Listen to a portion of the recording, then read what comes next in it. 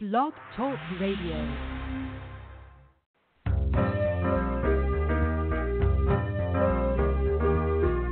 You're listening to Starseed Radio Academy, empowering Starseed to better serve the planet.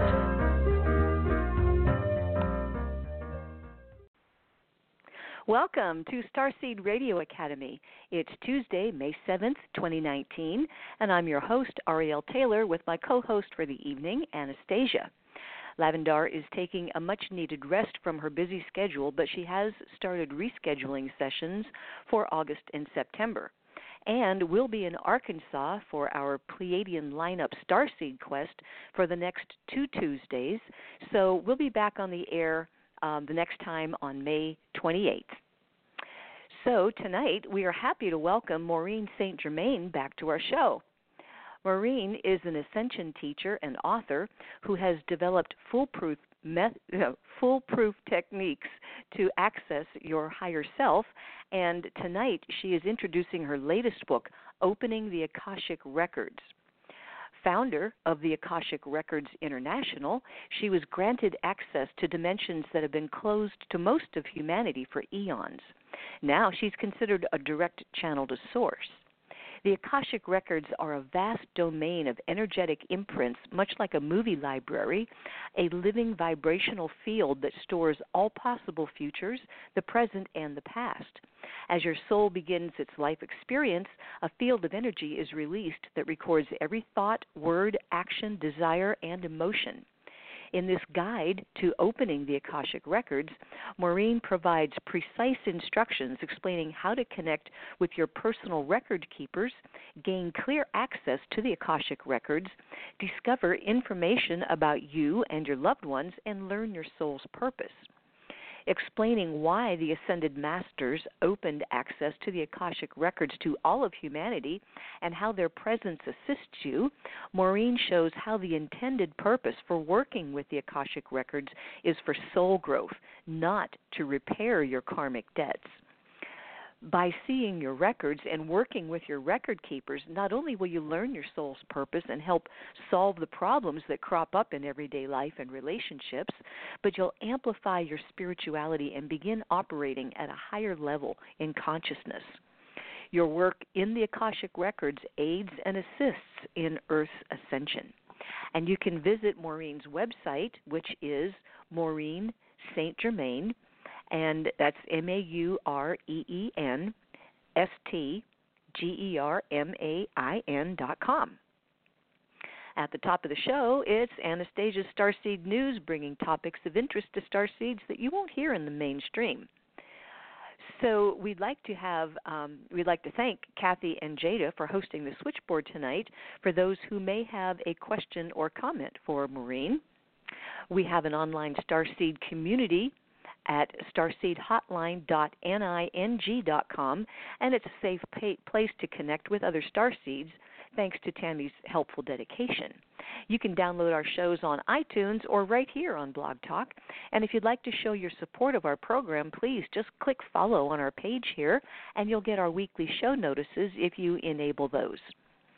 Our main website is starseedhotline.com, and the Stage 1 Starseed confirmations are based on Lavendar's discovery of star markings in your natal astrological chart, and the Stage 2 session is a one-on-one phone session available with Anastasia or myself. As I mentioned earlier, Lavendar is taking a much-needed rest, but she has started scheduling again for late summer and fall. And if you have a birthday coming up, don't miss out on your 10 hours of power. You can find out when that happens by requesting your solar return timing. And please remember, if you want an interpretation of that chart, you'll need to order it 3 or 4 months ahead of time because we do have a waiting list. So first up tonight, it's Anastasia and her wonderful Starseed News. And da-da-da-da, there you go. Good evening, Ariel. Great to be with you. Well, NASA is preparing for, guess what? The God of Chaos asteroid, which is to come our way. NASA is, yes indeed, already beginning preparations for the arrival of the asteroid called the God of Chaos. The asteroid is said to be approaching Earth and will come within 19,000 miles of our planet on April 13th in 2029. The asteroid's official name is 99942 Apophis. It is an 1,100-foot wide asteroid named after the Egyptian god of chaos, and it will fly as close to the Earth as some of the orbiting spacecraft, which has got scientists pretty worried. According to Newsweek, scientists at the Planetary Defense Conference are now beginning to prepare for this encounter. They plan to discuss the asteroid's effects on Earth's gravity, potential research opportunities they might have from this, and even how to deflect an incoming asteroid in a theoretical scenario. They should watch the movies if they want to figure that out. Anyway, the asteroid will be visible to the naked eye and will look like a moving star point of light. It will show in the United States early evening, so we'll probably get a chance to see it. Apophis was first discovered in 2004, and since tracking it for 15 years, scientists say the asteroid has a 1 in 100,000 chance of striking the Earth decades into the future, but in the fairly distant future, they say probably after 2060. And in preparation, NASA is going to be using a simulation of an asteroid apocalypse in order to help the space agency plan for this potential cataclysmic event. They are taking it seriously, as disaster planners from FEMA will join NASA for a dress rehearsal of Doomsday. Now, international partners, including the European Space Agency, will also be a part of this simulation. The drill is said to be a tabletop exercise that will simulate just how a planetary asteroid emergency would play out for all of us folks on planet Earth in real time. And India wants to be the first to land on uncharted moon territory. Wow. Fast forward, here it is, 2019. And India's space agency wants to land its rover on the moon's south pole, an area on the moon where nobody's ever gone before. The launch for this is scheduled in July, and India's second lunar exploration mission, called Chandrayaan-2, is seeking to gain access to some new science and information. For example, one of the goals of the probe is to find water on the moon. The space agency earlier said that they have an expected moon landing on September 6th. India is not the only country attempting to reach the uncharted south pole of the moon. They're in competition with China, because China has recently announced that it plans to build a lunar research station in the south pole of the moon. However, it will not happen in the near future. They'll have to be behind India because Beijing's missions are expected not to be launched before 10 years out. Wow. And speaking of the moon, and speaking of 2019, the year it is today, let us take a backward glance in our discussion of space this evening. Do you know what is for sale out there by Christie's Auction House? Of course you don't. That's why I'm here to tell you about it. The instruction manual used during the first moon landing is going to be up for sale. And this manual has the first writing from a human on another celestial planet, another celestial body. Now, let me recall some of you who are too young to remember or to have been present, but on July 20th, 1969, the astronauts Neil Armstrong and Buzz Aldrin successfully landed on the moon for the first time in human history, recorded human history anyway. And in the summer of 2019, the manual that got them there will be officially for sale in a Christie's auction celebrating space exploration and the 50th anniversary of Apollo 11. Now, this is a rare cardstock-covered manual. It contains 44 three-hole punched pages of detailed instructions for the launch and descent of the Eagle. This step-by-step manual offers rare insight into the process of conducting the first moon landing, particularly the fact that the NASA astronauts weren't completely certain of their mission. They didn't even know if they could complete it. And in the book, there is even a section that gives details based on whether they decide to stay or not to stay on the moon. They even have an instruction box with steps to abort the mission if they needed to. Now, each individual sheet in this manual is marked with reports from the sky, the dates of the missions, what revolution the vessel was on, and the timestamps of the team's completed tasks. The instruction list details the procedures that both the Apollo 11 commander Neil Armstrong and the lunar module pilot Buzz Aldrin were supposed to complete. There are at least 150 checkboxes, completion marks, and annotations, almost exclusively numbers that were made by Armstrong and Aldrin in real time during the moon mission. Now, several manuals of this sort do exist, and people back on Earth at Mission Control likely would have had some iteration of the book to track the Eagle's steps, but this item is unique because it is the only one that actually made it to the moon aboard the lunar module, and that had Armstrong and Aldrin's original handwritten notes in it. This highly technical book was in Aldrin's personal collection until he sold it to a private collector, and Christie estimates that the anonymous consigner will get anything from $7 to $9 million for this extremely valuable book. According to the auction house, I quote, "The reason people collect books is to get close to this moment of discovery, to connect with history in a way where you're getting close to moments when the human imagination got a little bit bigger," end quote. And to that point, historians know that the instruction manual was sitting right between Commanders Armstrong and Aldrin as they descended upon the moon. Has the first handwriting from a human on another celestial body. These coordinates that they wrote down in the book itself was written in a lunar mare known as the Sea of Tranquility. Wow. Lastly, about the moon, going back in time yet again, did you all know, I got to tell you this story, recently made a journey to the East Coast. I needed a road map. Yes, I have GPS, but sometimes you just need a road map. And you can't buy road maps anymore. They are not available. There are no gas stations anymore that sell road maps. There are only convenience stores. So my quest for finding a road map was quite lengthy and extensive, which I finally did find myself a Trucker's Atlas, but it was after much effort. So today, gas stations no longer give away road maps, and certainly they wouldn't give them away today, and certainly we don't even have any real gas stations anymore. But in the past, during the space race that we just were talking about with the moon landing, gas stations gave away free maps to all travelers. And not only that, at the time of the space race, they were giving away, guess what, free maps to the moon. Well, there's a history about moon maps.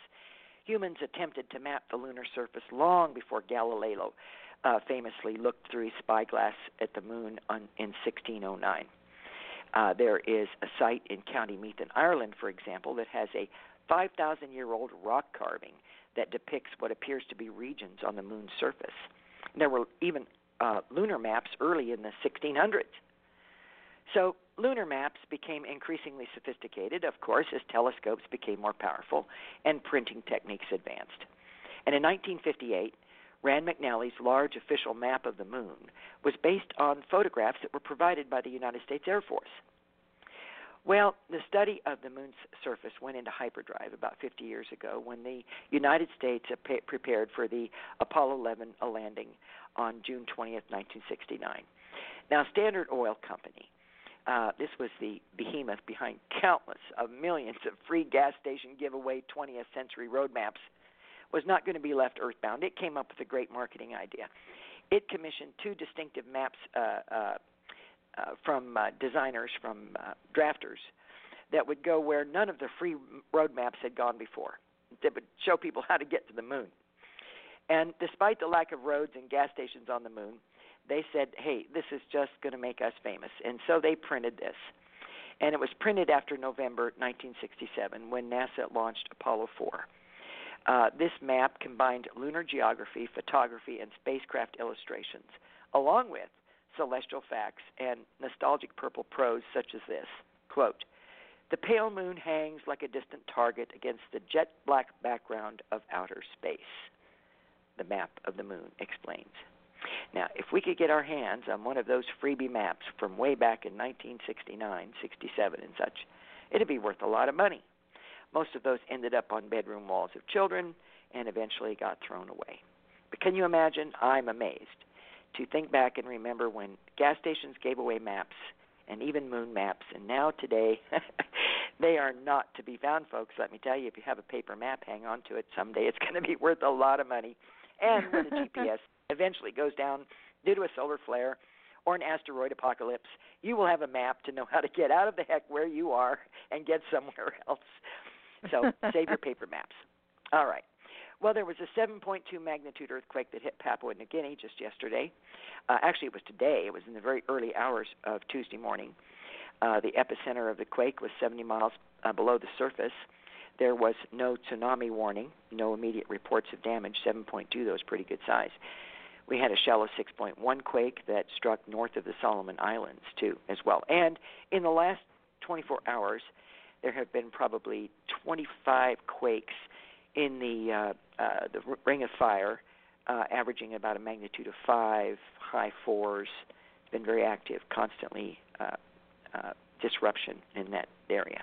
But fairly good-sized ones, high 4s to 5s. Well, and in Europe, they're having a really cold spring. Check out these headlines. May snowstorm leaves Italian mountain towns blanketed. 26 inches in one storm. That was just a couple of days ago, in May. And they've recorded the coldest ever May Day was set in Denmark, and the snowfall that was reported around the country was record snowfall in Denmark for May. There's been May snowfall in Luxembourg and in Belgium and in Sweden. In fact, in Sweden, people are saying, what happened to summer? You know, they had temperatures of around 15 centigrade. That's really warm. For May in Sweden, that was comfy. I don't know. What would that be, about in the 60s or so? Anyway, this week, the mercury just dropped down to 5 centigrade. And it's snowing.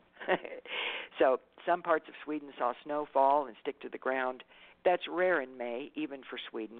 But Europe has been cold, really cold. Snow, ice, and such in Europe in May.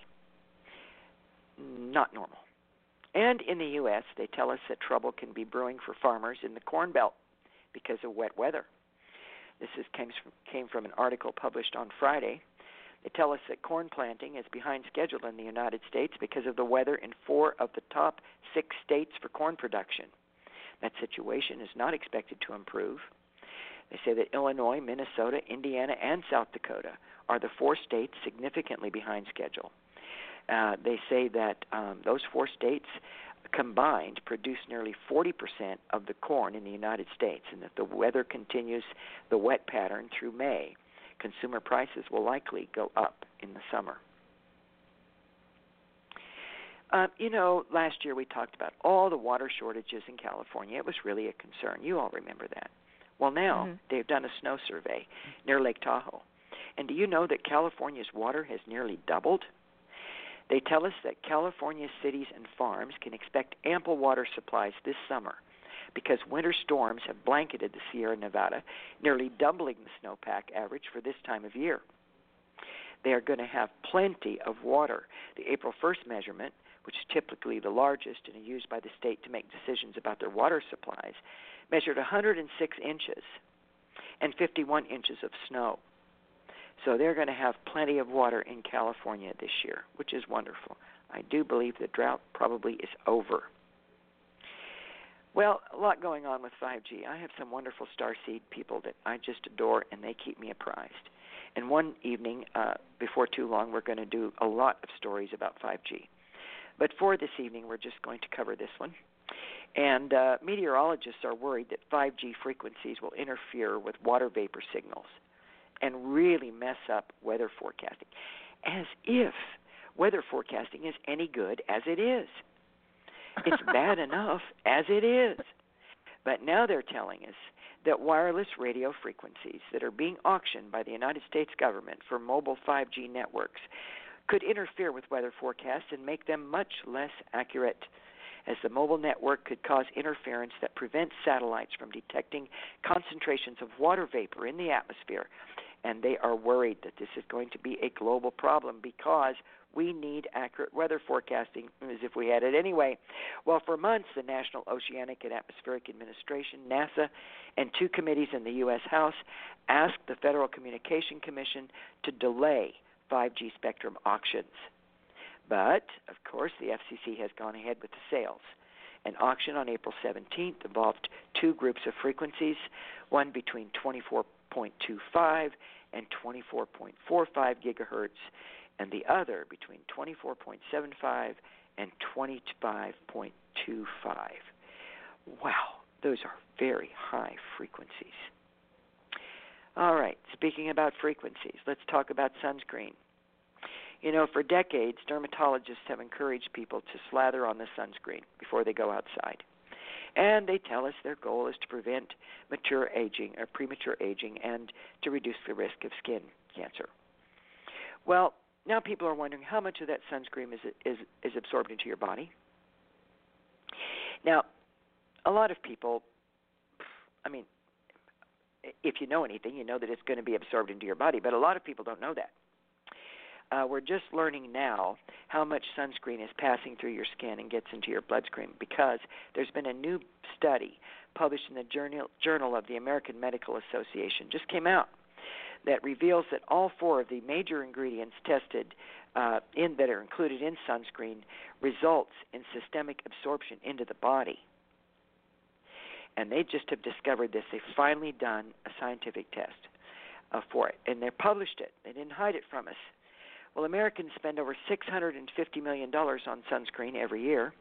Most people assume that what they put on their skin, like I said, stays on their skin, but it doesn't. And now last year, the FDA told the sunscreen industry to start to find out whether sunscreen ingredients are absorbed. Now, why they didn't do that 20 years ago, who knows? I mean, in the meantime, the Federal Drug Administration, scientists took steps of their own and began their own study. They didn't wait for the industry. And when the scientists analyzed the blood samples of sunscreen users from this new study, they found that sunscreen ingredients were detected in the blood very rapidly after application. Now, what's in sunscreen? Lots of stuff, but I'm going to tell you about something called oxybenzone. Now, oxybenzone has been controversial for years.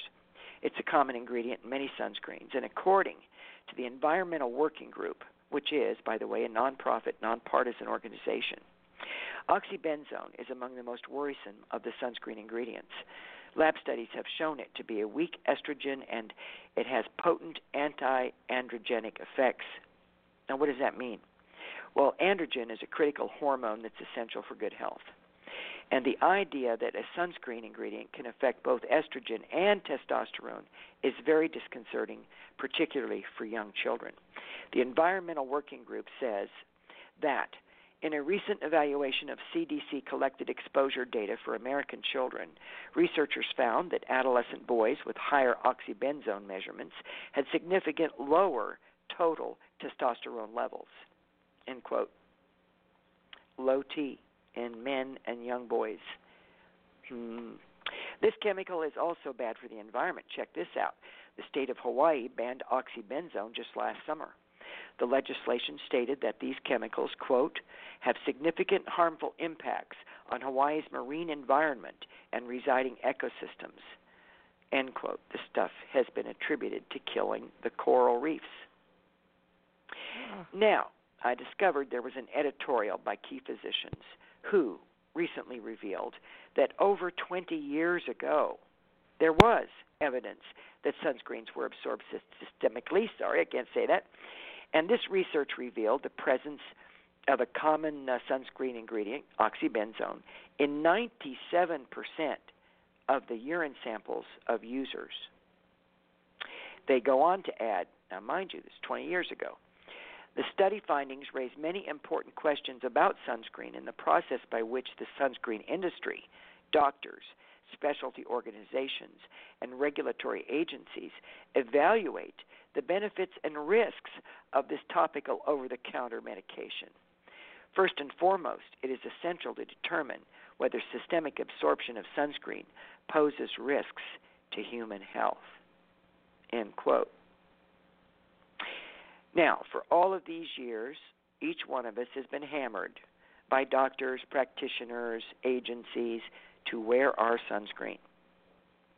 And in fact, the discussions that they have privately had about this, they debated the risks between things like skin cancer and systemic problems, overall health problems from the absorption of these chemicals. They have been unwilling to look at the absorption problems and the long-term effects that these chemicals could have on the human body, stating that skin problems were a far worse scenario. Now, they made those decisions without balancing their commentary or advising the public to choose wisely. They just told us to do it. Well, this article says that at a minimum, physicians should recommend the use of sunscreen formulations containing safe and effective ingredients. You want to know what that is? I'll tell you. Titanium dioxide and zinc oxide. So if you're going to use sunscreen, look for the brands that have titanium dioxide and zinc oxide. Those two things have been ruled safe and effective. Wow. Okay, so we've covered the present, we've covered the past, we've made a few comparisons, and I have a quote for you. Psychology keeps trying to vindicate human nature. History keeps undermining the effort. And history, despite its wrenching pain, cannot be unlived. However, if faced with courage, need not be lived again. Whoa, that's a good one. Wise words from wise people. Yeah. From my heart to each one of you, have a beautiful week, everybody. Much love. And we'll see you next week, Ariel. No, thanks so 2 much. weeks from 3 weeks from tonight. Oh, are we starting the quest? Yeah. Next week we'll be in Arkansas for 2 Tuesdays, so May 28th is the next time we'll be together. Time. I've completely lost track of time. Does anybody else do that? I don't think I'm the only one that loses track of time. No. It's moving we all so do quickly. It.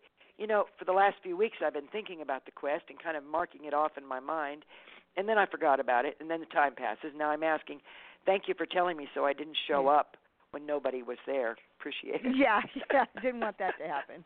Anastasia can sometimes fall behind the curve. All right.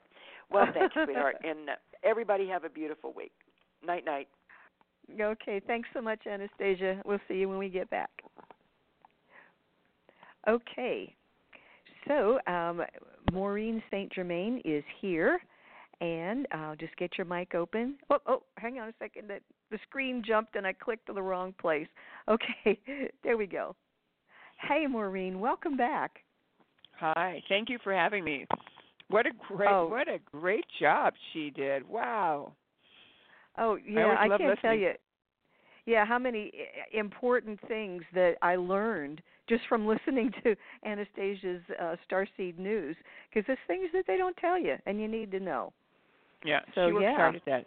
Really well done. Yeah, and as she has said, it's getting harder and harder because they're being more censored, internet sites. So she does a great job in spite of that. So you have a new book, and it is wonderful. I read as much as they would let me read on Amazon, but it was really, I thought, a lot that they revealed, and fascinating stuff. So, and I did see the note there that you're leaving for Egypt tomorrow. Yeah. I'm not stopped. We won't keep you up too late. Oh, it's okay. Yeah. It's okay. So are you going for business or pleasure?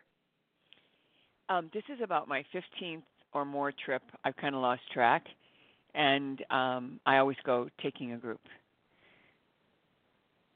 Okay, so you're so on it's duty. Business. Yeah. And I have a trip scheduled for 2020 for the spring equinox. So anybody who's listening who wants to go to Egypt with an awesome group, I would be thrilled to have them in my group. This particular group is a group that's from a foreign country that I'm the host for. So, we didn't even invite Americans. Okay, well, we'll get our turn. That's right. That's right. And have they resolved the problems inside the pyramids, or are you not going to the pyramids? We most certainly are going to the pyramids, and I'm not sure what problems you're referring to, but there's always drama, and mm-hmm. as we know, even from the news that we get, that it isn't always accurate anyway. Oh yeah. If you believe everything you hear in the news, you're in trouble. Right. So I loved what I was able to read in your book, Opening the Akashic Records.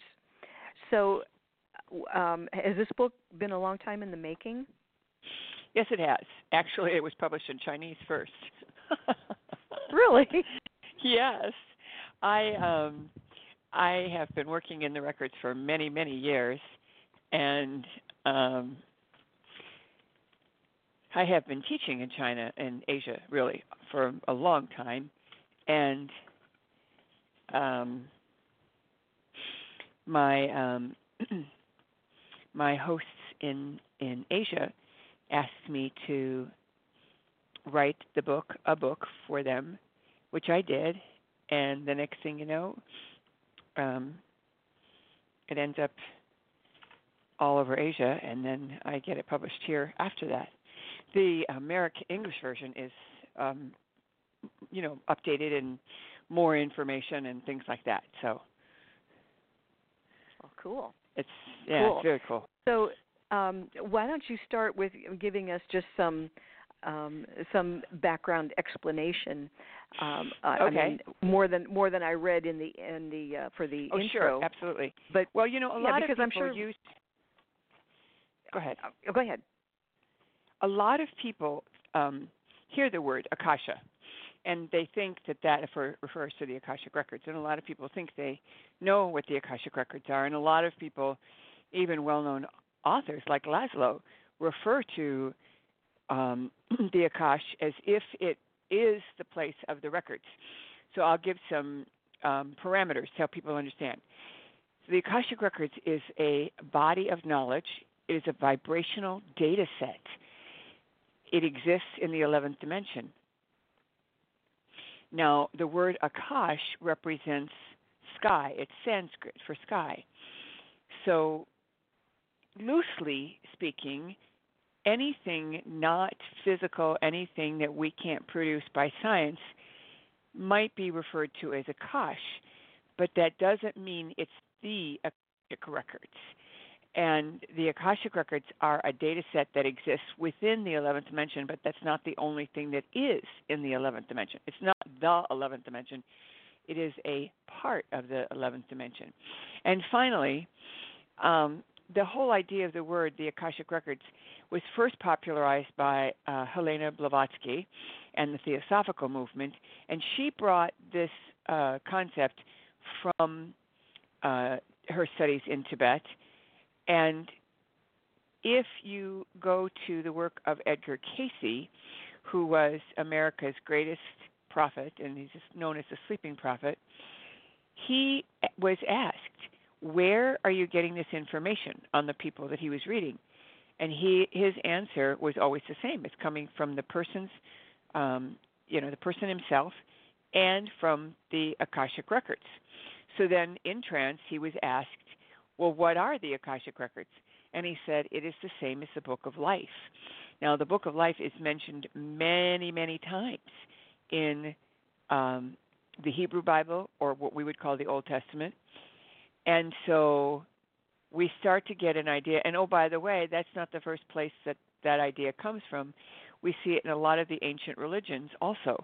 So this idea that there is a reckoning or a record of what we are about, what we've been, and some of the projections that we're looking at into the future exists for our use. Now, the interesting thing is it was never available to each and every one of us until fairly recently. And the recent dispensation to be in the Akashic records available to anyone is because we're at the end of an era. And all our starseeds will help us to make that giant leap, if you will, that what do they call it, phase jump or whatever they call it, to the next dimension, to the next level of expression. But we're also going there all the time. So many people are accessing the records without realizing it. And what my system does is simply gives you a protocol so that you can be certain of what you're doing, and you have a way to measure it, Wow.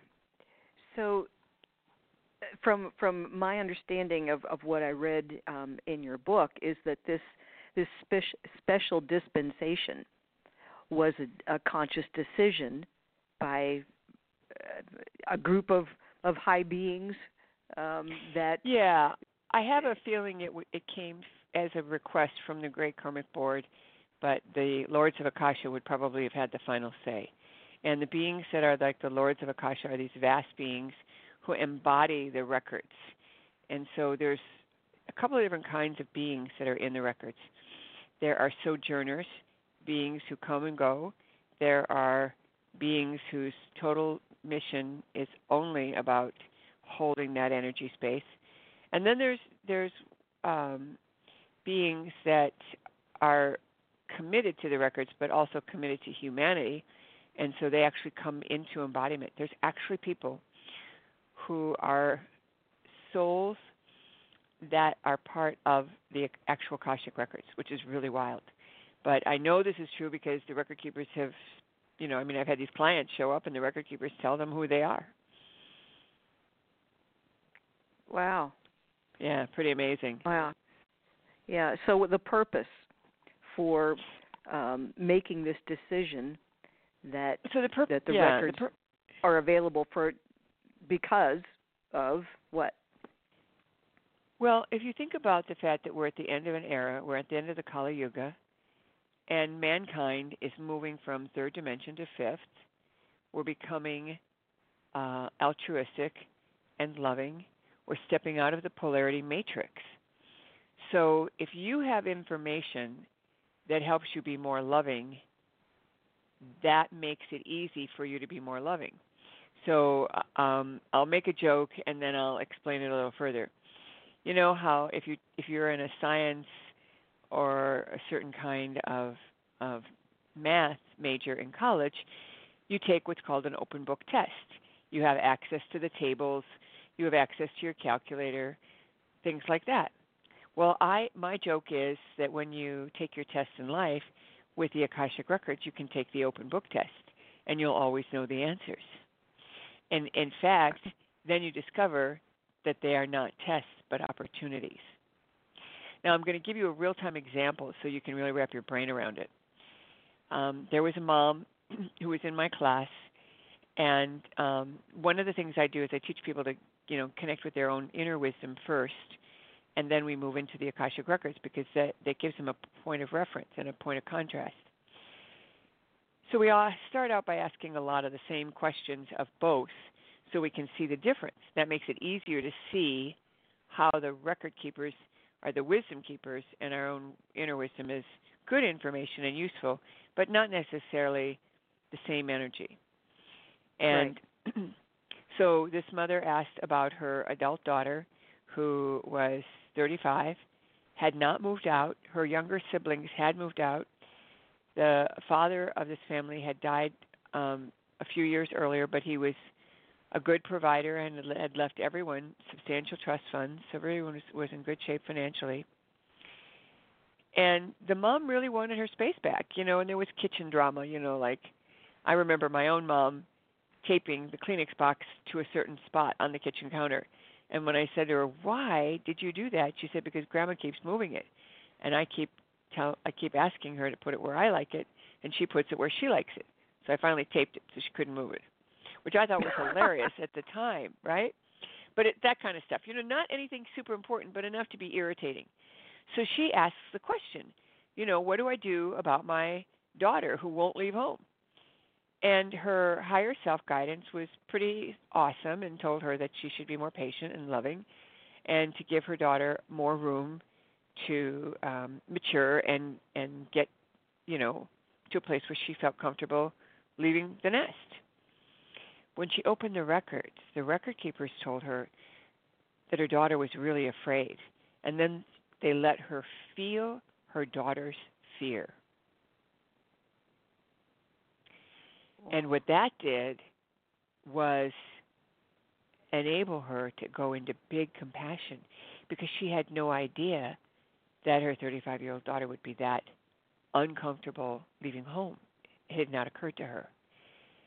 So that was the first thing. And then the second thing is the record keepers, they always give you advice and they always give you some kind of action step or something that you can do to help your situation, even when you haven't asked. So they said to her, she will always be there for you.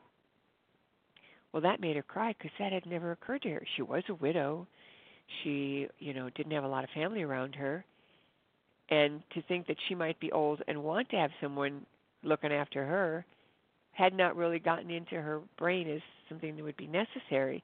And the record keepers are telling her she'll be there for you whenever you need her. That was really amazing. So what happened is she became more open-hearted towards her daughter. Well, the minute she became more open-hearted, her daughter kind of relaxed and the friction dropped. And now they're best buddies, and, a few years later the daughter did move out. But, they became best buddies before any of that happened. And that's what I mean when I say the soul growth that occurs with the knowledge from the records enables you to be better, to be more loving, to be more compassionate than you would allow yourself to be otherwise. And that affects the whole earth. Yeah, it does. Yeah, it does. It's pretty sweet. Yeah. Yeah, each person that takes a little step up, it has far-reaching ramifications and assists in Earth's ascension, like you said. Yeah, very much so. So that's part of the reason why the decision was made to open the Akashic records. Well, but not just like Walmart where you can walk in and walk out. You have to have an intermediary. That is what you're calling the record keepers. Well, the record keepers aren't really the intermediary, at least not from my vantage point. They're more like, well, maybe they are an intermediary. Maybe you're right. Maybe I should think about that. Well, I don't see them that way. They go get the information for you. That's true. That's very true. And then they offer advice. And that's one of the big things. When you're in the Akashic Records and you ask a question, you feel so much love. You feel so much appreciation. You feel so much gratitude for the feeling of who you are and how much you are loved. It's quite remarkable. And as one of my students said to me one time, I go in the records every day. That energy, it's just so addictive. It's just so yummy. It's one of the ways you're in the records is because they would never say anything harsh. I will never forget these words because they were so profound. And that's another thing. We find that the record keepers, when they come through you, they speak in a very eloquent way. And I'll give you an example. This woman was asking, what she could do to improve herself. And her record keeper said, and I'll quote, and this happened, maybe 10 years ago, if you would cleanse your palate of your harsh thoughts. Now, who talks that way to themselves? Nobody, right? Nobody talks. I don't talk that way to myself. Do you talk that way to yourself? Harsh thoughts or tell it or the advice. Yeah, no, I don't talk like that to myself. No, listen to it again. I'll say it again. This is them speaking to the woman who's taking the dictation from the record keepers. If you would cleanse your palate of your harsh words, so towards yourself. So this woman, although she's was a darling and certainly a sweet person, she was very self-critical. So they were telling her to stop criticizing herself and to stop calling herself names. Cleanse your palate? I know what that means. I know it means, stop speaking harsh words. But I don't talk that way, and no one else does either. That's what I mean when I say, it's the record keepers, because they have a way of speaking that is eloquent and both eloquent and, what's the word I want? Poetic, Yeah. So that's one of the ways you're with the record keepers. Excuse me. Right, and when you ask a question, it's the record keepers that would answer it, that you just don't get free run to, you're not there unassisted or unguided when you go to seek answers from the Akashic record. Yeah, and I guess that's exactly what you meant when you said intermediaries. And so, I think your point is well taken, that they're like reference librarians to me.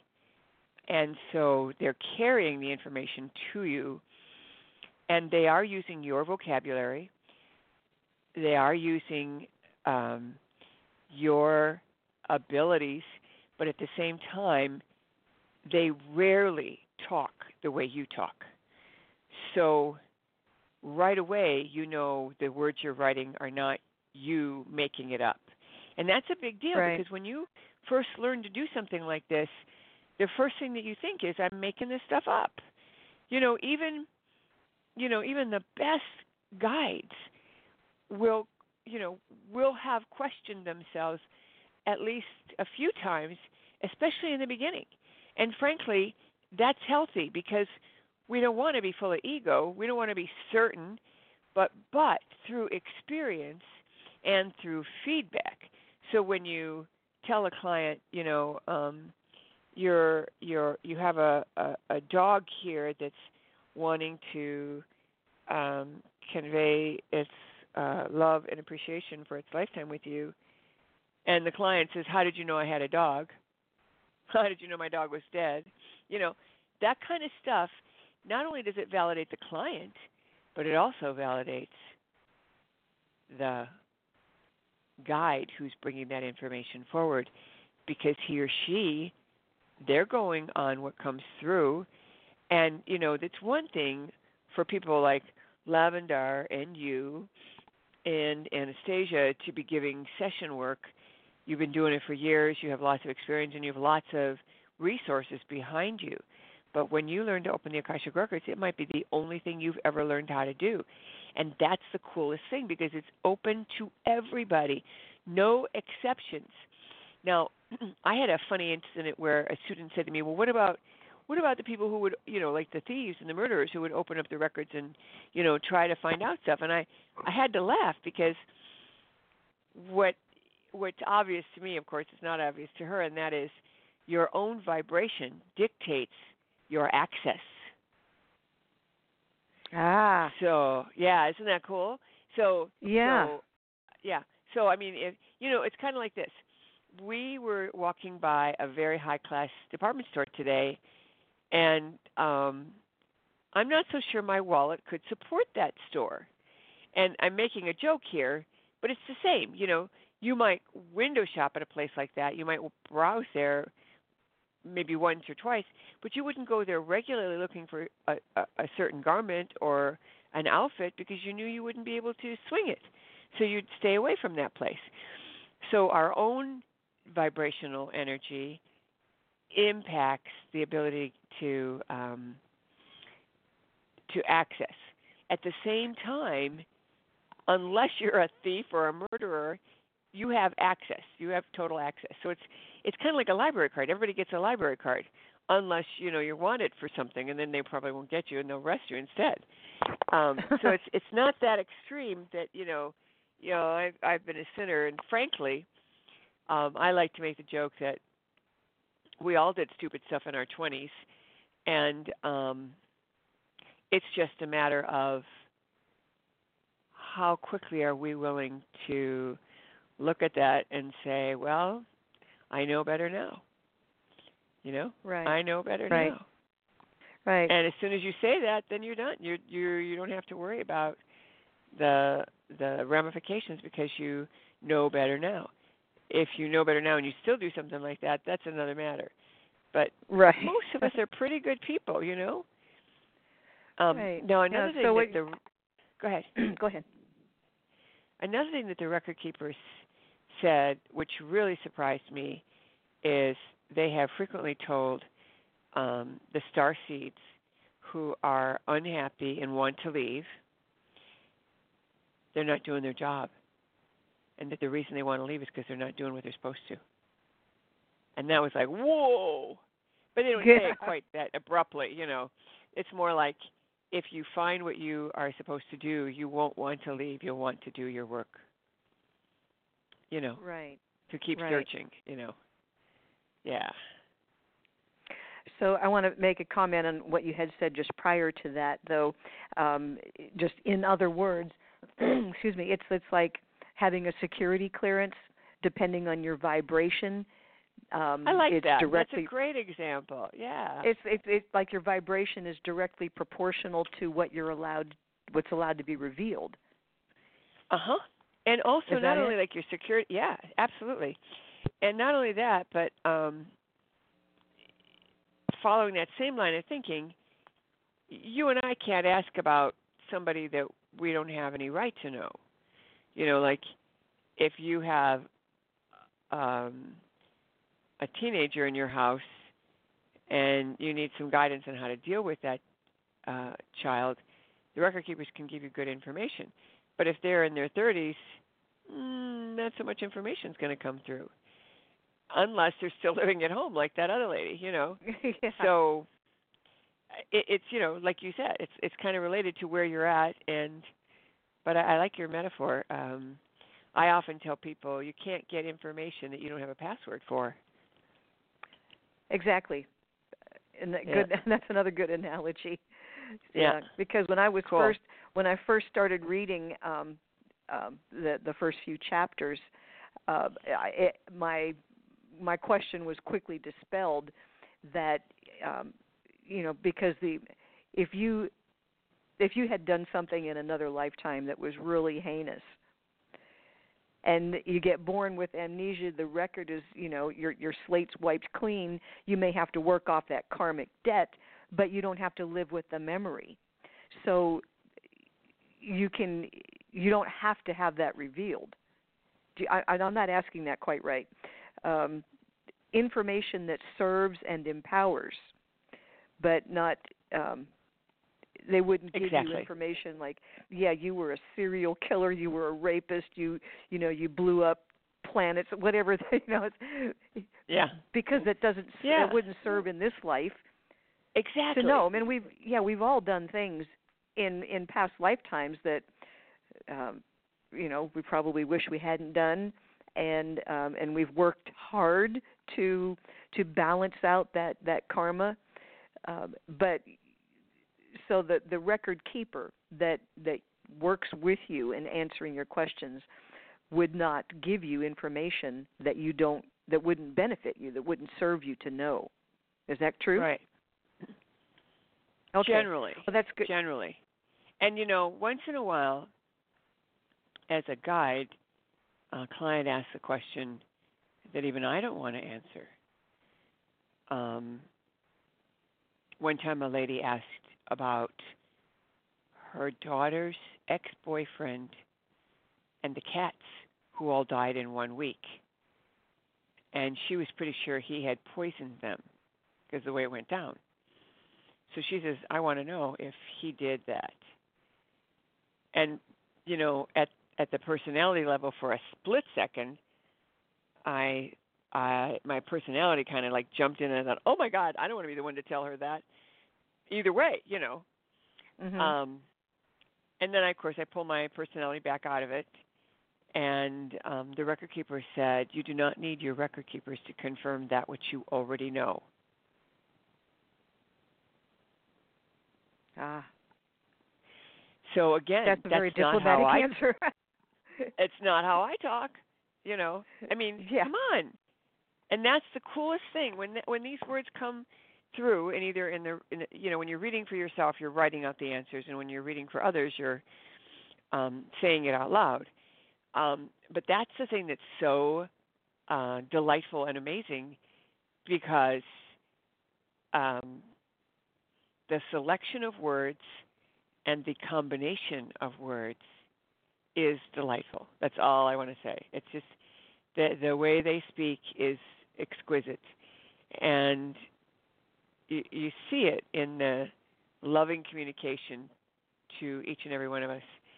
And they often pick up, like in my lineage, we actually do a process called opening remarks. And opening remarks is where the guide or the person who's doing the reading is tuning to whatever the record keepers want them to know right up front before they ask any questions. All the other lineages usually just start with questions. So when we tune to the person's records and we give whatever they've set us to do, the benefit is that we often are able to get answers for questions that they're going to ask through the reading. And on more than one occasion, someone in my team or lineage or whatever will hear a client say, well, your opening remarks answered all my questions. And that's very interesting because they have, this lovely way of speaking. And sometimes it's very poetic, and you don't have a clue what they're talking about until you hear what the client has to say, and then it makes perfect sense.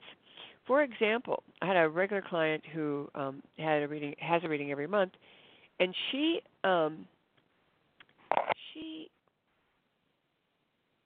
her opening remarks were something along the lines of, you're standing before a field that is freshly plowed and waiting for the plants. And everything's good. You have lots and lots of choices. You have more choices than what you can choose. You have more variety than what you can possibly accomplish. And we know you're anxious to get started, but we're asking you to wait. Okay? Then she reveals that she had just come from her board meeting, and the nonprofit that she runs had agreed to spend a certain budget on marketing, and she was so excited. She had all these big plans. And then one of the board members said, I have a family member who can review the marketing proposals that you're looking at and give you a clear assessment on which one's the best, and he would do this for you pro bono. And the board agreed that that was a good idea. So the metaphor was very clear at that point. Beforehand, right. I had no idea what it meant, but after she told me what her, previous hour was, it was very clear. Isn't that cool? Yeah. When using metaphor that the person really relates to. Right. And so sometimes, and this is what I tell the client, sometimes, information will come through that I won't understand, but you will. Sometimes information will come through that I might understand that you won't. Sometimes we have to put our heads together and figure it out. And that's pretty cool. I mean, it's just a lovely process. It has such sweetness to it. And it's so safe. It's really, really safe. I think that that's probably the most important thing, knowing to open the records. It's really safe. Right, and especially, having the record keeper as your kind of go-between, bringing you the information. They have the wisdom to tell you what would be the most empowering. Exactly. And it really is about empowerment and stepping up and evolving, ascending, raising your consciousness. All of that is all the same thing. Yeah. Taking that step up into 5D. Right. So would a person have to have a developed or even present psychic telepathic ability in order to do this? Nope. That's what's so amazing. And it is truly amazing, but that's what a dispensation is. It's a free pass. So How is that possible? A lot of people doubt it, and I understand that they would doubt it. It's pretty wild that you could do that. Now, hang on, I got to have a little cough here. Hang on, I'm muting. But the thing is, it doesn't negate the fact that the dispensation exists and that it is possible. And everyone who learns, at least everyone who learns from me, tells me the same thing. I seriously wondered if I could do this. But by the end of the coursework, piece of cake. And I believe that people can teach themselves as well. The biggest thing they have to overcome is their doubt. Either their doubt in the system or their doubt in themselves. Either one could, stand in their way. Right. And I don't blame them, and I understand. Certainly, I might have been a doubter myself, But the thing is, your clear intention that you want to open your own Akashic records is enough. Your desire for self-improvement is enough. Now, it's not like a psychic reading. It's not like predicting the future. It's for soul growth. But it is so useful that you find you know what to do in situations that you might not have known what to do. So it's better than a psychic reading. Instead of being told that your sister-in-law is going to read you the riot act, you get told how to handle her. That's pretty cool. Yeah. Yeah. So and it would be for information that would benefit you, like are there lines of like free will and interference that you cannot cross? I want to look into someone else's records. That's not allowed, is it? No, it's not, unless, of course, you have a right to know, like you're the parent. Frankly, I don't even recommend opening anyone's records under a certain age, like under 18.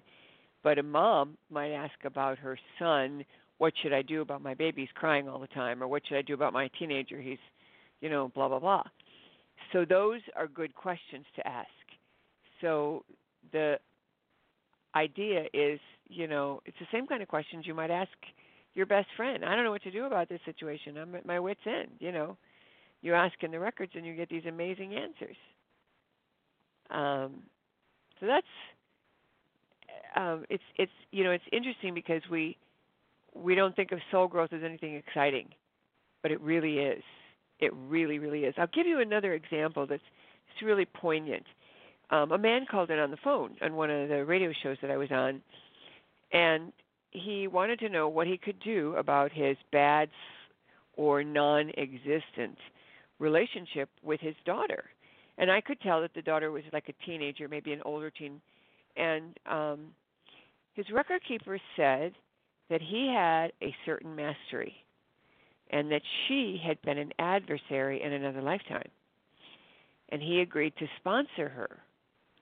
And she still energetically felt him as adversary. And then they said, you get to love her anyway. And then they said, she will eventually see you with new eyes. And they also said to him, behave as if the relationship is as loving as you could possibly imagine. And, oh, by the way, it could take 4 years. So, lots of parents have had to deal with, their adult children's rejection. I was talking with a friend who told me that in his, I'll call it retirement community, but they're all young retirees. They're still playing tennis and stuff like that. He said that 40 to 50% of the people that they know, at least one of their kids isn't speaking to them or is, resistant to spending time with them. It's crazy. So, that's very painful for a parent. It's extremely painful for a parent. And, some parents would say, well, fine then, I'm not going to buy him Christmas presents. I'm not going to send him birthday cards. I'm not going to call him. But what if you pretended that the relationship was normal, what you think is normal, and you send the presents anyway, and you send a card? You don't pester them. You're not bugging them. But you're just doing what you would do normally if everything was good. If you do that, they'll come around. It's quite amazing. And there's also, you're you're changing your own action, Exactly. which is going to bring a change in the results. Exactly. And now think about the man. Here he is. He's tried really hard to make his daughter love him, and she doesn't. She doesn't like him. She's got him, with a whatever, facing him. So he can't persuade her or convince her that he's a good guy. But he can show her he's a good guy by just being a normal, loving guy and doing what people do in our society. They send birthday cards, they send Christmas presents or holiday presents, and they try to stay in touch as best they can. And when a parent does that, there's no pressure. It's just, I love you anyway. Now, I had a conversation with a woman who said to me one time, well, when she does come around, referring to her daughter, she's going to have to deal with how awful she's been to me. And I started to laugh. I said, you do that, and you'll be another 10 years after that before she connects with you again. Because you cannot throw it in their face. That generation, for whatever reason, and probably our generation a little bit, but it seems like that younger generation doesn't seem to realize how much it hurts. I think that's probably the big thing. They have no comprehension of how much it hurts when the parents don't hear from their kids. We have our lives. They have their lives, but, it's nice to hear from your kids. So. Yeah. I don't know if current times, if this is something new. I think that in some form, there's always been some point of a power struggle. At some point, whether it comes in puberty or teenagehood or later, a lot of times there is a power struggle, and and children have to prove that they're independent and okay without them. Yeah, but my brother said something along these lines when he was having difficulties with one of his children, and he said, as long as your kids know that you love them no matter what, they'll be okay. He's right. And he sure sounds enough, like a cool guy. Oh yeah, my brother's a real cool guy, and sure enough, as soon as it was time for college, now he says he's texting me every day. He never did that when he was here. So, but you plant those seeds. As long as your kids know that you love them, and your door's always open, whatever the they think that they're punishing you for something that you didn't do or provide or allow them to do, that all fades away. And that's right.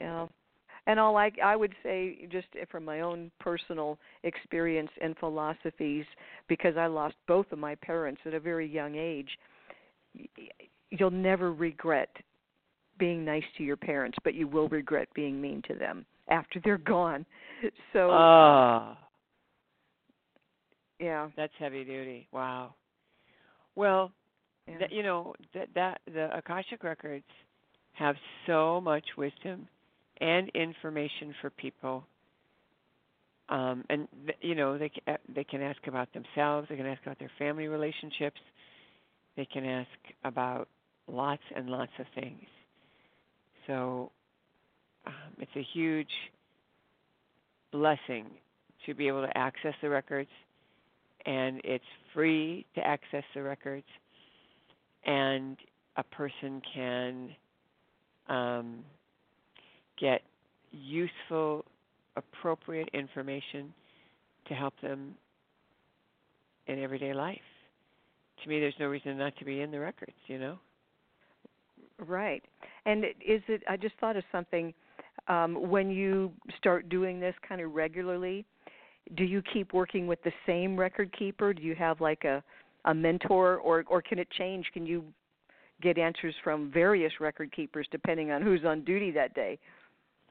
Well, I think that's a really good question, and to be fair, I think they do change. everybody wants to evolve. So imagine that the record keepers are evolving as well. And as you say, depending upon who's on duty, and also the questions you're asking. And if you're in the records for a client, of course, it's going to include their guides as well.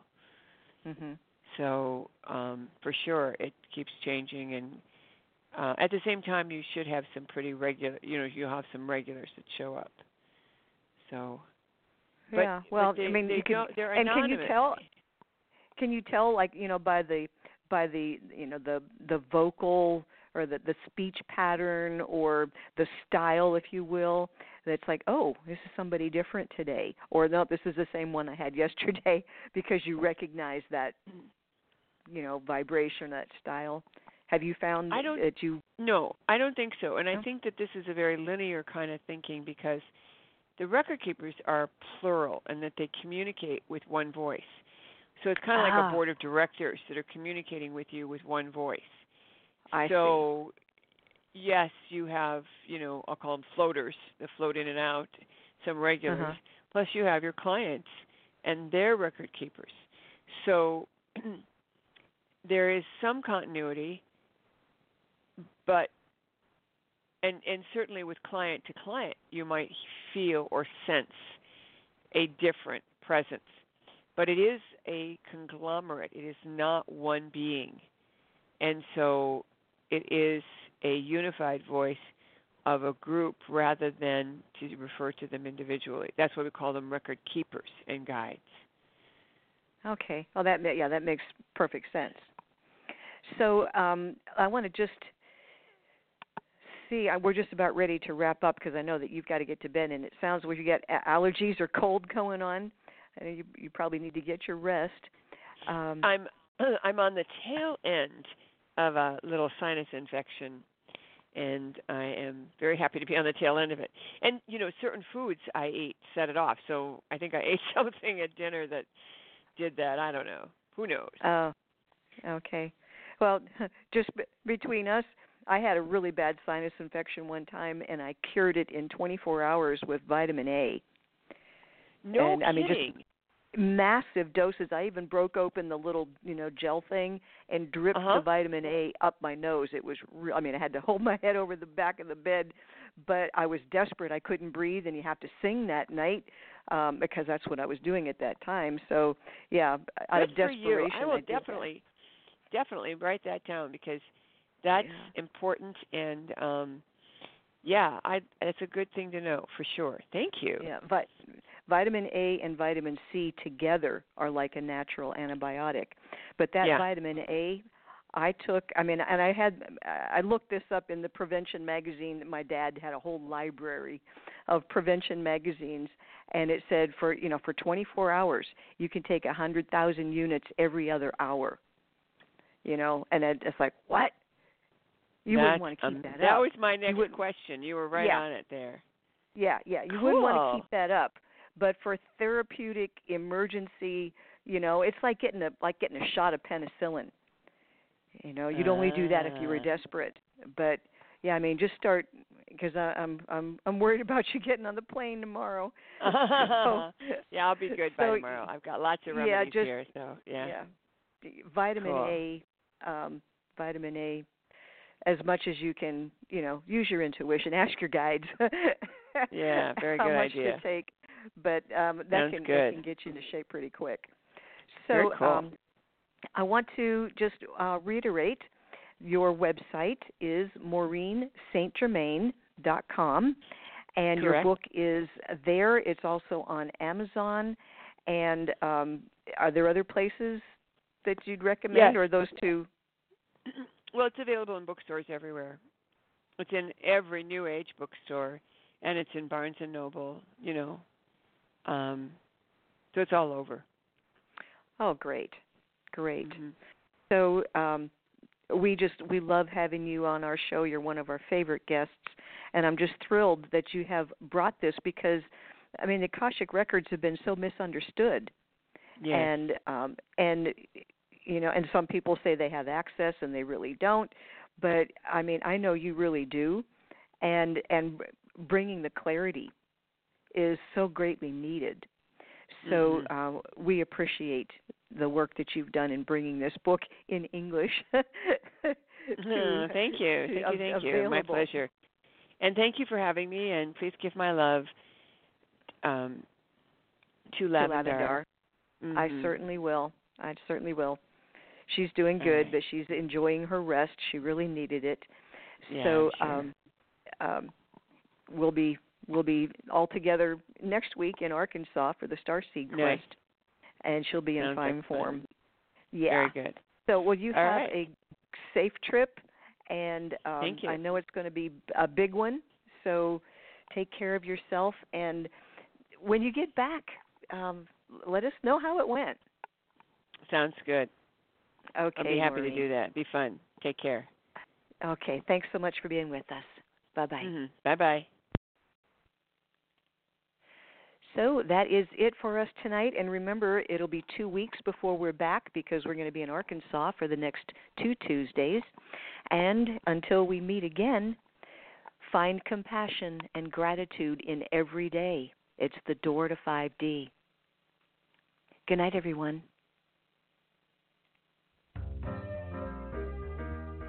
You've been listening to Starseed Radio Academy.